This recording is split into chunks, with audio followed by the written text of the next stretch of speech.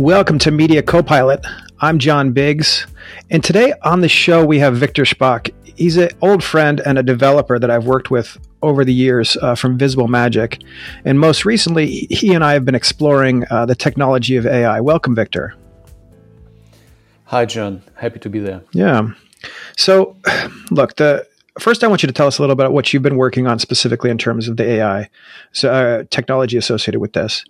And then let's talk a little bit about all the questions that we always get, which is, can I install this on my own computer? Can I get my boss's voice piped into my brain? That kind of thing. What is like a pipe dream and what is actually feasible right now? So why don't you talk to us a little bit about Visible Magic and what you guys are working on?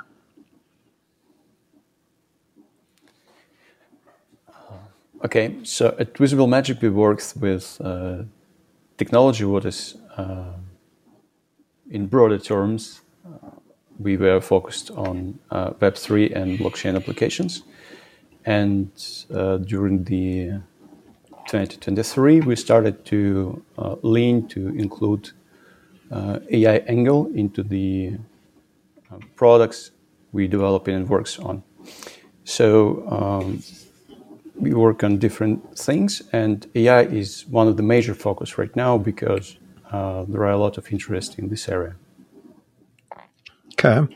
So in theory, the biggest question we always get is, can I train a model by myself and run it on my own server so I don't have any of the issues associated, or I mean, I guess the perceived issues associated with using a large language model that someone else is hosting? Everybody's worried that OpenAI is going to steal my information, right? If I put my private company information into there, ask it questions, I'm worried it's going to be taken. Microsoft might have a solution. There are a couple of people have a solution, but is there a all-in-one solution that's available right now? Yeah, this is a really good question. Like recent publications show that the data used for training of the large models can be extracted from it by some degree.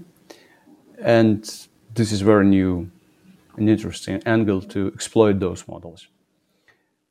Although this is a computationally heavy process by itself, you can definitely train your models or fine-tune your models, I would say, up to your data, okay? And it doesn't require you like tens of millions, like the original investment to train really large models there. But it requires some hardware to be able to run this stuff locally. And yeah, you can train what do you want to do, but you need quite significant amount of data. It's called corpus. So you need a quite large corpus to train the model what you actually want to. So I think we talked about this before, but the idea of a corpus is what? All my emails, every single document that I wrote, my Google Drive? What does that look like? Yeah, exactly. So originally, those large models being trained on completely unstructured data, like everything which being scraped or companies can get access to. And due to specific nuances of the architecture of these models, they can predict the next tokens. You know this very well. And in order to fine-tune or optimize without retraining all this stuff and providing significant amount of data, you need to pre-label something to tell the model what exactly you need to do. Like you need a like narrow subset of these tenths of thousand maybe samples, but it can be framed in a way which allows model to be fine-tuned for your specific reasoning.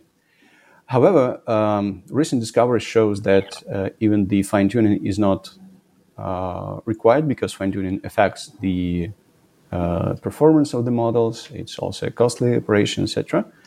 And developers and researchers lean more to the prompting as a vehicle to fine-tune the output of the model on your data. Okay, I think what you're talking about specifically is the idea that the AI basically talks to itself, right? Is that the idea there? Sort of like self-generation? Not exactly. So with fine-tuning, you train the model and embed some portions, some blocks inside these layers, which affect the way the result appears in your output. But this is the prompt generation. So you can compress all your corpus, all your data, training data set, in the way which can be fed into the prompt you give into the model itself. And after this operation, model do not need heavy training. It's way faster to inference the output. So it generates, you can achieve all the same benefits, but without heavy time-consuming tasks to fine-tune the model, because fine-tuning requires quite significant amount of hardware and computational power. Okay. So if I'm running a PR agency, or if I'm running a newsroom, what should I be doing right now in terms of technology? What should I be investing in? What should I be looking at? Well, first we need to see where the most benefits can be generated by utilizing these AI models. Mm-hmm. If you have some repetitive process and if you have some information which you can employ on this, you can use them. The applications, I cannot say it's limitless, but apparently it's limitless. Everything. Well, it's putting a lot of journalists out of work, so apparently it's doing something. Well, not exactly, but it really helps. So the benefits of this stuff is McKinsey probably, as I do remember about this, they issued a report about how the overall performance of the workforce being affected by these models, okay? And by utilizing the AI in the work, in real work. So the least performing percentile of employees became more productive. Okay, so like junior position or something, they skip over there, and they became much more productive with utilizing these AI tools on the work, like being this GitHub Copilot or something specific for a job or something like this. But it really has low effect on top type of employees. So it means that it allows you to do much more work at the same amount of time with less skilled people, like before. Interesting. So basically, we're talking. I mean, I think that was the CTO of Microsoft. He basically pointed that out. The idea that manufacturers in the Midwest, in the heartland, right, and any manufacturing jobs, they went away, but those people had to reskill. But this kind of makes reskilling faster and better, right? Something like that. Exactly. So I think what we do not see right now, but it's like around the corner, this advancement in AI and the interface we talk with computers, etc., will be much more important on during the road, like in 5 years. When we're gonna see, and we should see, huge improvements in robotics. So that's gonna be huge, and people already working very hard on this. We just like that's gonna be a real problem. Okay, not the itself, not the knowledge workers. Are you worried as a developer about your job? or are you guys using it that much? Well, this is pretty interesting question. Okay, we do use this stuff, and we do explore the possibilities to like everyday routine in our operations. To I don't know, from using like consumers to summarize videos, some reports, wherever it is, to search operations, to code comprehensions when we type. GitHub Copilot is a very useful thing. ChatGPT is super useful. So it allows to save and be much more productive and save a lot of time, which we need. In broader terms, the industry and software development industry, it's all about people. It's customers, developers, etc. So I don't think it's going to be a one-man shop which can do and support large models. Large software. As it's all a communication issue. So software development is all about communication and writing down some instructions. Okay. So that's an interesting point. You're saying that the base level stuff, the stuff that I would use GPT for, like say like, oh, okay, like I need a program that's going to auto tweet a RSS feed like for me. And I wrote that a couple years ago by myself, and I kind of did it with some Stack Overflow. I did it with just figuring things out. And now all I have to do is just ask it and it just pops out. So I have the baseline knowledge of a fairly skilled script kiddie / Linux sysadmin, I suppose, like at my fingertips. So that allows me to build better things, I think. Is that what you're trying to say? Yes. So actually this type of work, which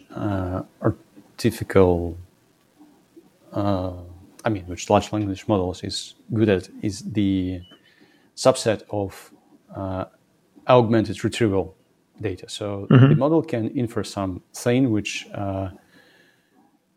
is sort of already in the database, or like some algorithms, wherever. But to comprehend the large-scale problem, to create a poem. Okay, the ChatGPT can create a poem, and modern software has a lot of code base. Source code base at the same amount like a poem or something like this, like big volume of data of code to think around, which is coding algorithm, etc. And this is just not there yet. So maybe in the future with like iterations of algorithms and especially the hardware, which is going to be used to do this, it might be possible. Yeah. And have you seen the Westworld series? Yeah. Do you remember how the developers there worked with these, the tablets or whatever it was, like folding tablets? So they were designing the semantic and flows of the information. Okay. But the way they work and affect this flow process was a little bit different than we used to right now. Because right now we code the instructions. Maybe in 10, 20, 50 years, the way we interact with computers is going to be completely different. But the problems are going to remain the same. To understand your counterparty, to transform this into like some process, protocols, wherever it is, and transform the inputs and generate the outputs. So it doesn't matter which tool you're going to use for this. And by the way, the very good topic there was that the robot was using this tool to code other robots. That was insane. It was super cool. So I hope we're going to be there soon, but probably not there yet. Okay. So bottom line, just to summarize, it's possible to build your own LLM for your own office, I guess you could say. It's expensive, right? Would you say? And it might be computationally expensive as well. Well, look, to create the model for like real large model, it's for for big enterprises, it's super cheap, like up to $10 million. Okay. So it's super cheap on the scale of the operations. To have to fine tune something more or less locally, you need to have a process, you need to have knowledge, you need to have some hardware to run this model, something like a GPU with 20 gigabytes of video memory to fine tune that stuff, or this is what we experimented with. If your workload is enough to, or can be encoded through the prompting or through the BAT prompting process, it can be loaded without the fine tuning, and you need less small resources to train the model. Okay. So it's even possible to run this on your MacBook if you have enough memory. Okay. The performance will not gonna be great as much, but have you seen the recent publications about it was Gemini Nano? Stable Diffusion Turbo. Oh, okay, yeah. Oh, yeah. I ran that on my own computer. That was fun. That was fun, exactly. So bare bones Stable Diffusion was like unpleasant thing, but turbo version is pretty much cool. And this enhancement is something like couple of months, and the same architecture being translated into LLM models. So there are some papers which show promising insight about that we can optimize our LLM. As a result, we're going to have much cheaper resources to run the inference on those models. So we can train and fine-tune, I would say, and use them almost in real life. So take a look at the Gemini and different versions, Nano, Micro, etc. All right. Well, very cool. So, Viktor, what's your website? Our website is visiblemagik.com. So if you need some Web3 or AI, we'll go to you, right? Yes, exactly. If you're gonna need some Web3 or AI, please welcome. Yeah. All right. I'm not going to send them to blockchain because we don't believe in blockchain anymore. But it's all AI all the time right now. All AI. Well. For now. Thank you very much, Viktor. Viktor Shpak, Visible Magic. Thanks for joining us, and we'll talk to you guys next week.